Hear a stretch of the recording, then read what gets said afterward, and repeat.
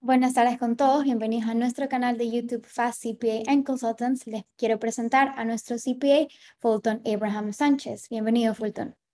Muchas gracias, Sarita. Si nos visitan por primera vez, hace unos meses empezamos esta serie, Tax Talks, donde ustedes nos envían sus preguntas por email, DM o social media. Y el tema de hoy es sobre las licencias bancarias offshore. ¿Estamos listos para empezar? Yes. Perfecto. Nuestra primera pregunta es, ¿qué modelo de banca está aceptando la Comisión Bancaria de Puerto Rico para otorgar licencias bancarias? No tradicionalmente. En la actualidad, el comisionado está aceptando licencias con modelos tradicionales de banca. Lo que quiero decir con eso es que una aplicación que tenga servicios de préstamos y depósitos va a ser mucho más fácil su aprobación siempre y cuando cumpla todos los requisitos exigidos por el regulador, por el comisionado o por la comisión bancaria. Va a ser mucha menos trabajo en términos de la aprobación que una licencia o una aplicación que incluya un servicio como de criptomoneda. ¿Sí?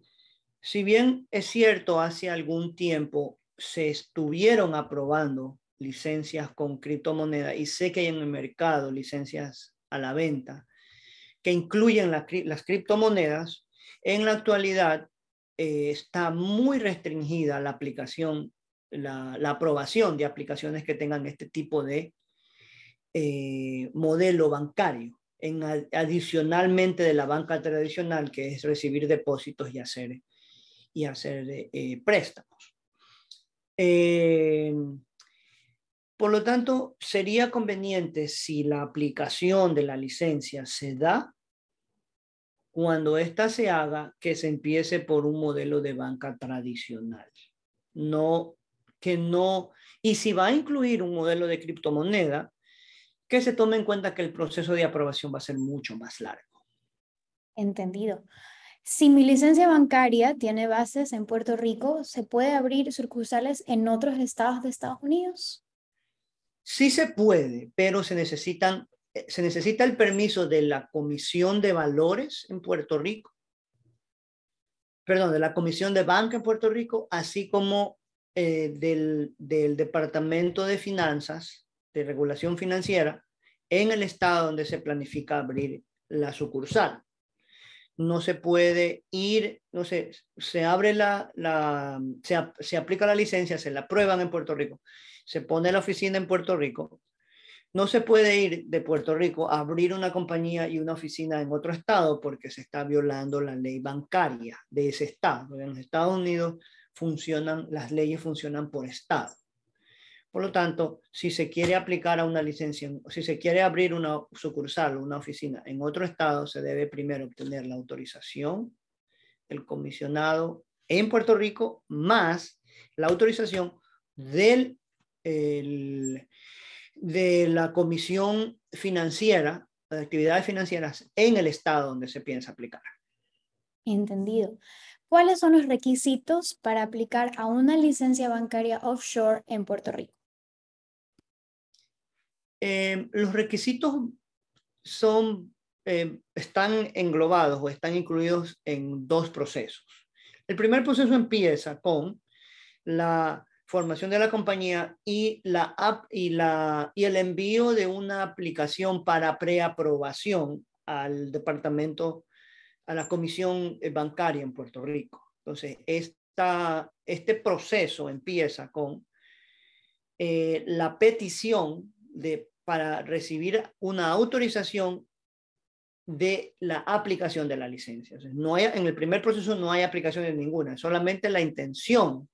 Yo le digo al comisionado, yo soy fulano de tal, quiero aplicar una licencia bancaria, estos van a ser los directores, estos van a ser los accionistas, y yo voy a poner tanto de capital. Y esto es como yo respaldo el capital. Entonces, una vez que se le da la respuesta positiva, viene el proceso, en segunda instancia, el verdadero proceso de aplicación.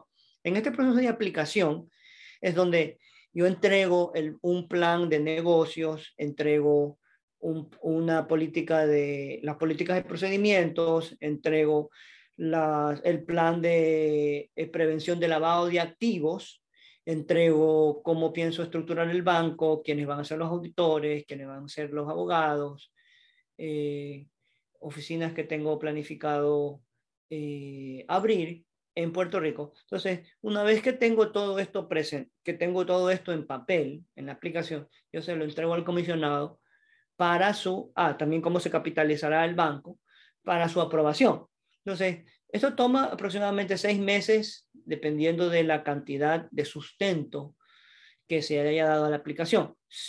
Puede que el proceso se alargue hasta 1 año, pero usualmente es que si una aplicación estándar que no incluye criptomonedas, que es banca tradicional, depósitos y descuentos, puede que tome hasta 6 meses o un poco más de 6 meses la aplicación.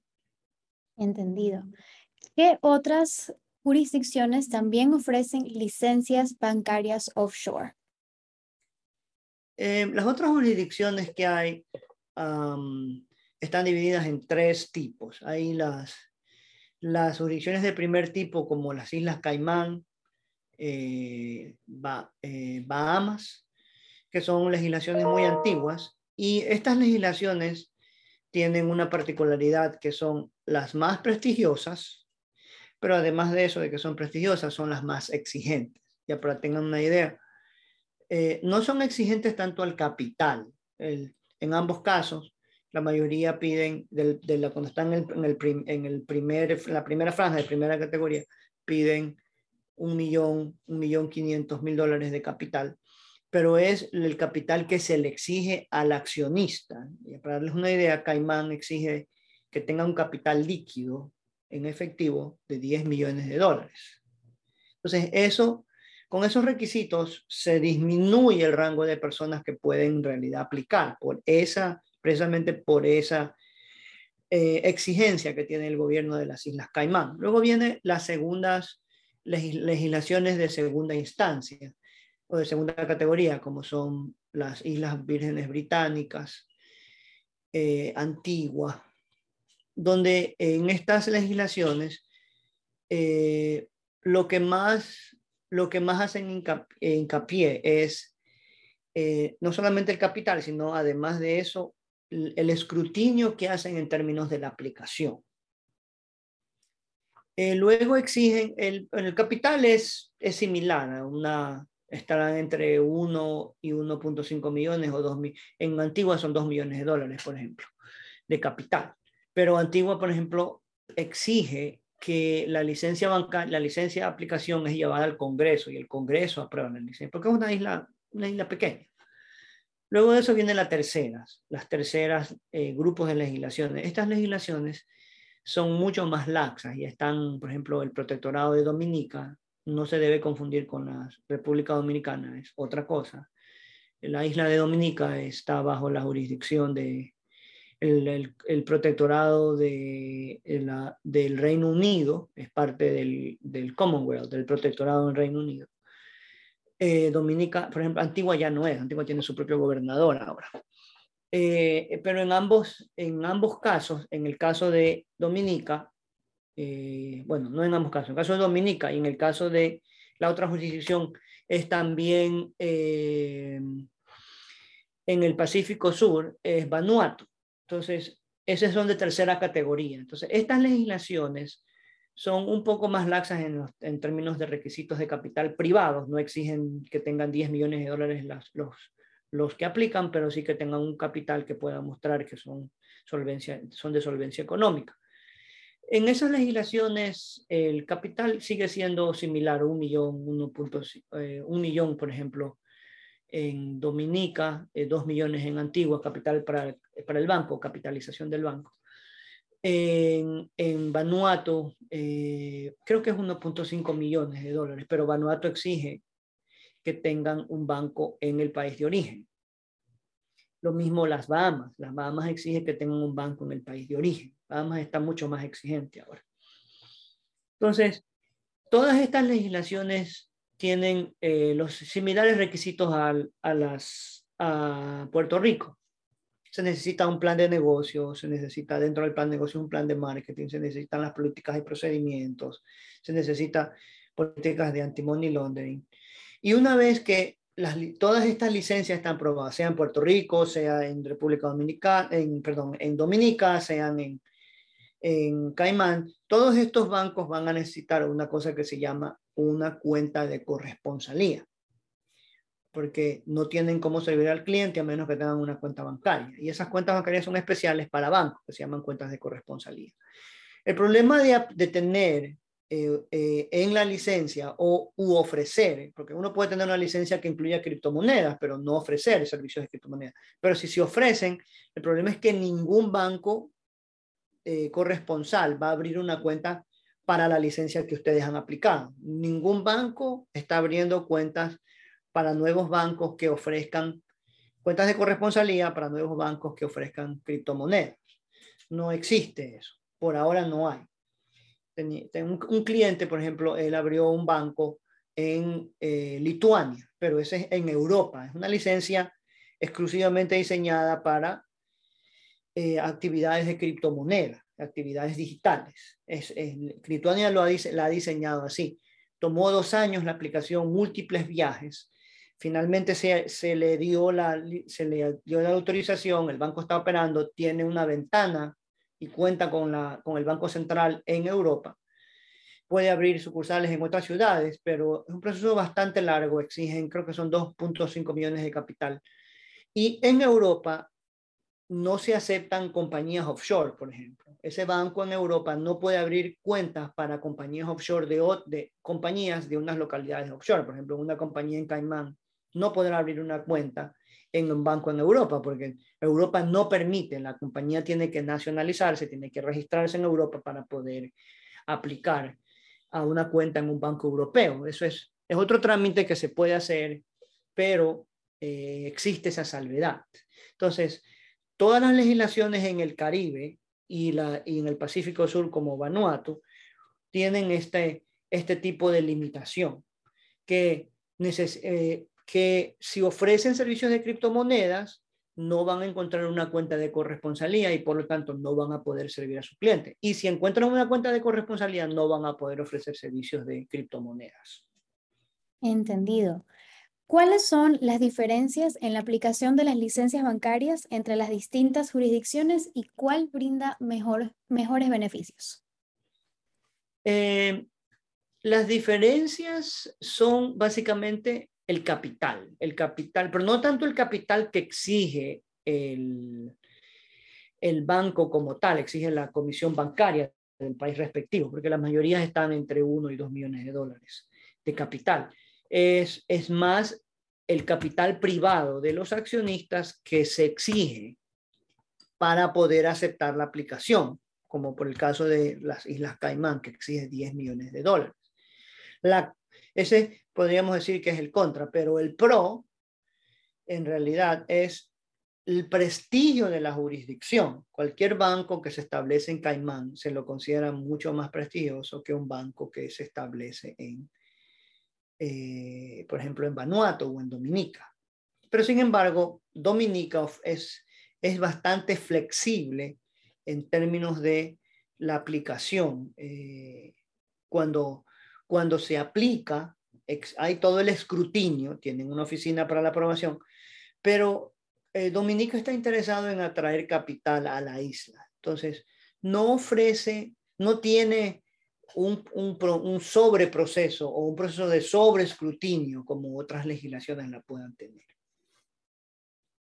Entendido. Nuestra siguiente pregunta: ¿cuáles jurisdicciones aceptan criptomonedas como parte del capital para aplicar a una licencia bancaria offshore? Ninguna.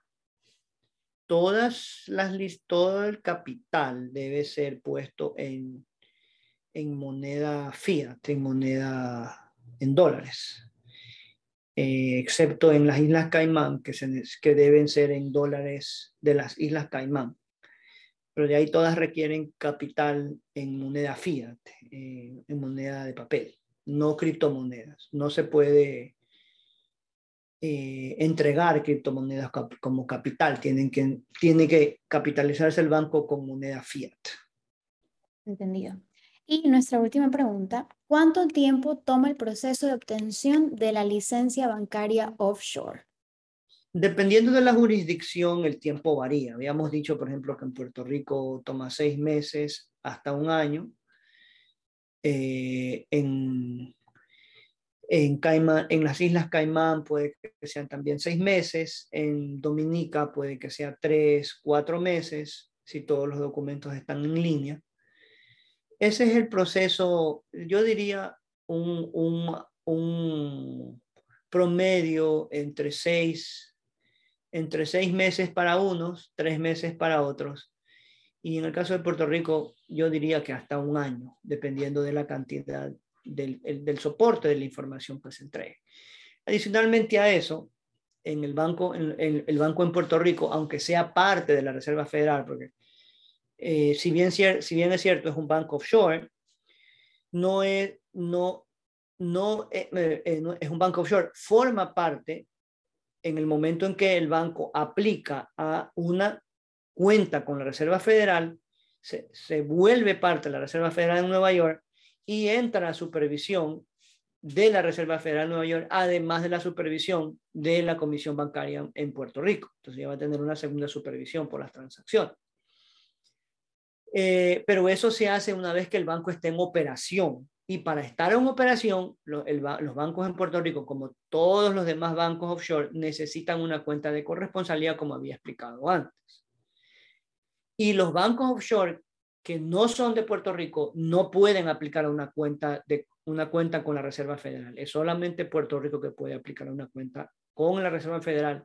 Sin embargo, el Banco de Puerto Rico necesita una cuenta de corresponsalía para poder empezar sus operaciones. Asimismo, los bancos offshore, todos los bancos offshore que no están en Puerto Rico, necesitan una cuenta de corresponsalía para poder atender a sus clientes y no pueden aplicar a una cuenta de la Reserva Federal.